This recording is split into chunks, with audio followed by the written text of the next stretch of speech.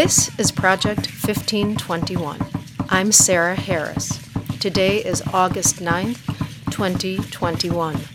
It bears considering that this coming Friday, August 13th, marks the 500-year anniversary of the end of the Aztec Empire, of the relinquishment of the great city of Tenochtitlan by its last leader, Cuauhtémoc, in 1521. Thank you for listening to this podcast. Go ahead and subscribe and tell your friends to subscribe so they can listen to upcoming shows. Look for our GoFundMe link in the podcast description. And now, an update about the GoFundMe campaign from Project 1521 member Darren J. De Leon. This is Darren De Leon, member of Project 1521. We are in the last 3 weeks of our GoFundMe campaign to raise funds for our forthcoming collection of poetry. To help our campaign become successful, we would love for you to share our campaign with friends and lovers of poetry. We also have some exciting news to share. LA Poet Laureate Luis J. Rodriguez has written the powerful foreword for our collection. Rodriguez, who's the author of Always Running, has contributed an exciting reflection that helps the reader understand the context of our poetry. All members of Project 1521 are very proud of their efforts, as you can tell if you are a regular listener of this podcast. We want you to join our family of donors by contributing right now. This podcast has featured some of the powerful work that will appear in the upcoming publication. And for a $25 donation, we will ship you a copy of our collection anywhere in the continental United States. If you have already contributed, we want to thank you for your continued support. You can find the link to our GoFundMe campaign in the description of the podcast. Become family, donate now, and share our campaign. Thank you. Coming up on this show, I talk with Project 1521 writer Linda Ravenswood about the legacy of a key figure in the battle between Spain and the Aztec Empire, La Malinche. Often called the Mother of Mexico, La Malinche or Malintzin remains an enigma 500 years later. Historic records show that she was a young woman who was forced into slavery as part of a group of 20 women from different indigenous tribes of central Mexico, El Valle de Mexico, who were given to the Spaniards as sex slaves, essentially. But she happens to be the one who is remembered because of her positionality as an interpreter, her political prowess, and her key role in the last 3 years of the battle for Tenochtitlan, and, of course, as the mother, the indigenous mother, of the son of Conquistador Hernán Cortés. To give some contemporary context to Malintzin's legacy, we're going to hear from scholar Amanda Nolasea Harris Gray. Yes, she's a relation, my sister, who is based in Illinois and writes about the philosophies of resistance. And she co-authored an anthology about La Malinche and her mythic role in feminism. Historically speaking, it's unquestionable that she was intelligent, politically astute, and ambitious. She was also uniquely positioned between two major world patriarchal powers in conflict to find a path for her own empowerment. This makes her a feminist icon. She has been viewed as a foremother and as an icon of empowerment for women of color, specifically for women, Latina women, Mexican and Chicana women. Her empowerment, however, was an individual kind of empowerment. Her empowerment was not on behalf of improving conditions for all the women in her world. It wasn't an empowerment vested in the well-being or justice of the community to which she belonged. In fact, it's questionable whether or not she felt any sense of belonging to a community at all, given her own personal history. In fact, her self-empowerment actually plays out regardless of trying to read into motivations and intentions. Her self-empowerment contributes to a war effort. There's no way of knowing whether her actions and use of language made things better or worse, given the hugeness of the tidal wave of war. However, I am not a relativist, and I don't believe that there is a rationale and a positioning that can justify things, maybe to explain people's actions, but not to justify them. Does one use their gifts and their positioning to help others in need, to contribute to the greater well-being and the greater good? Or does one use their own gifts and talents and positioning for their own personal ambition and amassing of wealth or power or status? I know my answer to that question. And I think that that is a question that oftentimes, because of the limits of history, we can't answer about someone else. We can only answer that about ourselves. Since this is a poetry podcast, I asked Project 1521 collaborator Linda Ravenswood to connect the impetus of La Malinche with the hybrid identities and works of Andalusian writer Federico Garcia Lorca. Linda starts us off with her own hybrid positionality as a woman and a writer. I'm Linda Cristina Ravenswood de Montaño. I'm a Californio. I am the daughter of a white woman whose ancestors are Mayflower descendants. So I'm a Mayflower descendant, I guess is what I'm saying, on my mother's side. And then on my father's side, I am the product of Cortez and whatever her name was, the sobriqueta that we call La Malinche. My father's family comes from the peninsula, very close to the very tip of Baja California, in a place called La Ribera. They were the products themselves of Scottish missionaries and corsarios who came from Spain and England and Italy to the waters off of the Baja. I could tell you I'm an artist, I'm a teacher, I'm a mother, but really at my core, amazingly, for all the places I've traveled and all the hats I've worn, I'm really the product of that mother and that father and the intermingling of their stories and lines of DNA.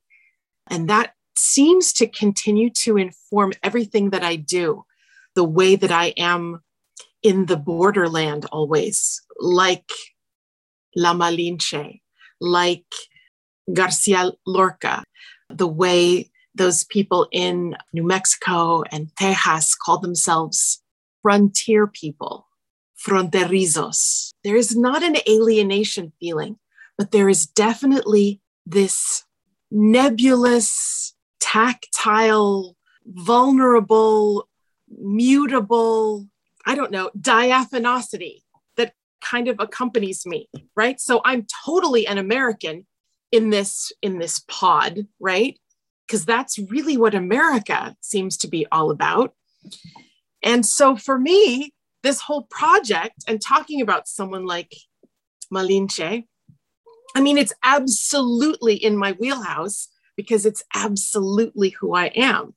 I love that word diaphanosity. And I think that it's particular to the positionality that Malintzin had. When you have 500 years of history coming from languages that have been lost, languages that have been recovered, languages that have almost been lost, languages that were never conquered, and then the imperial language, which is Spanish, and we're speaking in English, there are many layers of what the understanding could be of what really happened, like what really went down. It's an interesting positionality. And I think that in a way, it really underscores, like with Garcia Lorca, that idea of the canto hondo, the idea that it's all of these blendings, these mixings, this deep cry, this cry of the storyteller, the cry of the woman giving birth, these cyclical things that seem to switch on to silent and then rise up in the cry.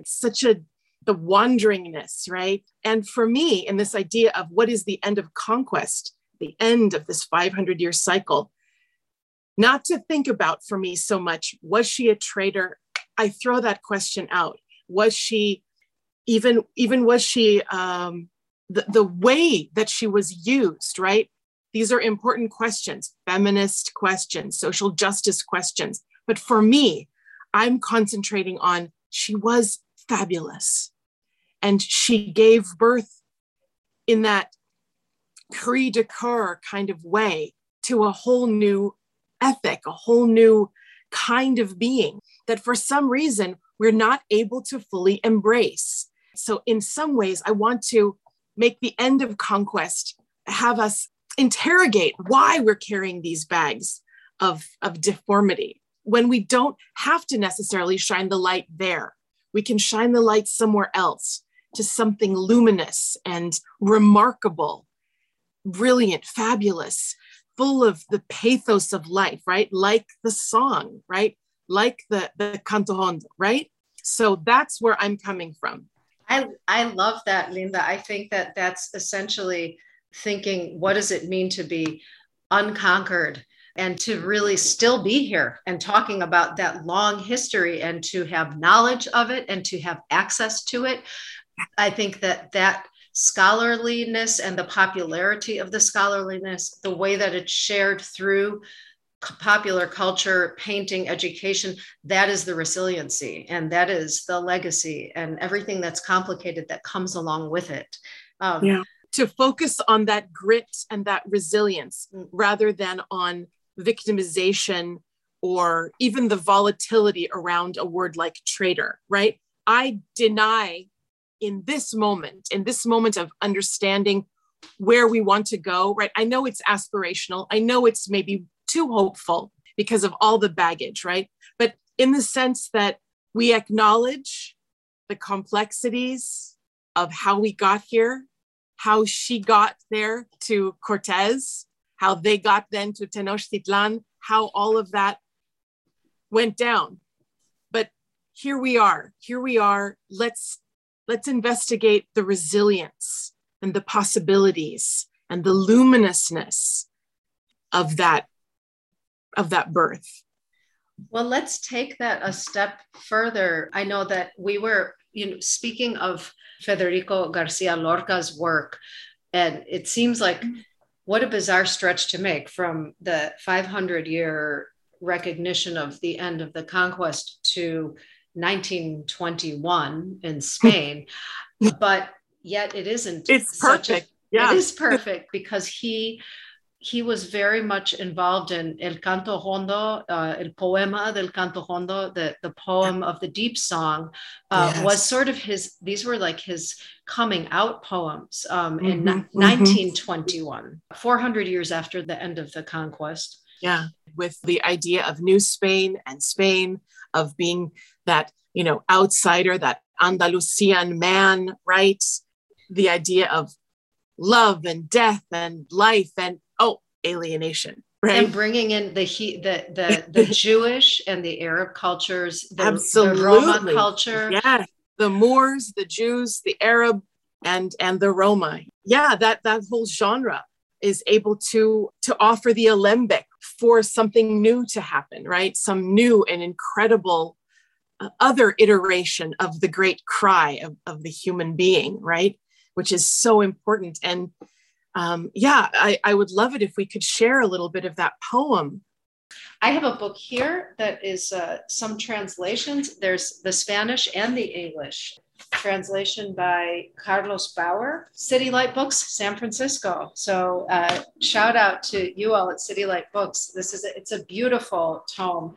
And I'm wondering, is there one that you want to read, Linda? Sure, I would love to. Yes. And shout out to our Mecca as poets, City Light Books. We'll see you in September for our reading. Oh, I'm so excited. And so will you read the Spanish, and then of course I'll read the translation so we can hear it in its mother language first? Sure. Let me wait for this helicopter to pass by, if it ever does. This is our state of affairs, people, in the great city of Los Angeles, California. We have a constant drone of helicopters, no matter where we happen to be. So with that, this is Federico García Lorca's El Paso de la Seguridad. Entre mariposas negras va una muchacha morena, junto a una blanca serpiente de niebla. Tierra de luz, cielo de tierra, va encadenada al temblor de un ritmo que nunca llega. Tiene el corazón de plata y un puñal en la diestra. ¿A dónde vas, seguiría, con un ritmo sin cabeza? ¿Qué luna recogerá tu dolor de cal y adelfa? Tierra de luz, cielo de tierra. So beautiful. Mm. The passing stage of the Sigurilla. Among black butterflies goes a dark-haired girl next to a white serpent of mist. Earth of light, sky of earth. She is chained to the tremor of a never-arriving rhythm. She has a heart of silver and a dagger in her right hand. Where are you going, Sigurilla, with such a headless rhythm? What moon will gather up your pain of whitewash and oleander, earth of light, sky of earth? So beautiful. Yeah. Lorca believed that the El Canto Hondo, it was sort of four distinct realms or parts of the soul, and a mourning while living, and a cycle of life and death together. And I'm quoting from this introduction from this book, just to give a context, if I may. Lorca believed this song to be the genuine, perfect prototype of deep song, the one that most preserved its ancient origins. Seguridillas are sung with a rising emotional tension interrupted by sudden cries of anguish and the unexpected silences. The lyrics express life's most tragic dramas and its intensest moments. Because of its extreme emotional demands, mastering the Seguridilla is the apex of a singer's quest. So this is like the pinnacle of the way in which the songs that preceded flamenco before it became popular. These are the 1477 roots of these songs. Right. I recall in that wonderful introduction that flamenco is the local color, and canto hondo, that is the deep song, the deep rooted cry, that cri de coeur. I mean, were you just describing birth? Were you describing the act of divine sex just then? Or were you describing duende moving and making us sing, right? It's those cycles, so important to our existence. I mean, it sounds like a human life cycle, the life cycle of a butterfly or of a season of love. Yeah. I love that. So Linda, are there any poems that you would want to share that tie into the theme? I would love to share a poem in progress. It's called If We Die Tonight. If we die tonight, if we're on the floor tonight, collapsed in the shower tonight, if we fall through and our wife sees us falling wet strawberries in her hands. I love you. If we die tonight under the pier, our wet raincoat in the car by the side of the road near the tree where Lorca is buried. Oh, if only we'd known some illusion of love, or even its shiny outer coating, or even if we doubted love at every turn, I love you. If we die tonight, mangled, hurt, happy for hungry, skinny for fulfilled, able for challenged, and permutations thereon, even if we never get known or get it quite right, a day late, and all shortcomings, I love you. My tribute to Lorca. Oh, that is brave and bold and beautiful. Thank you. Thank you for sharing that. Thank you so much.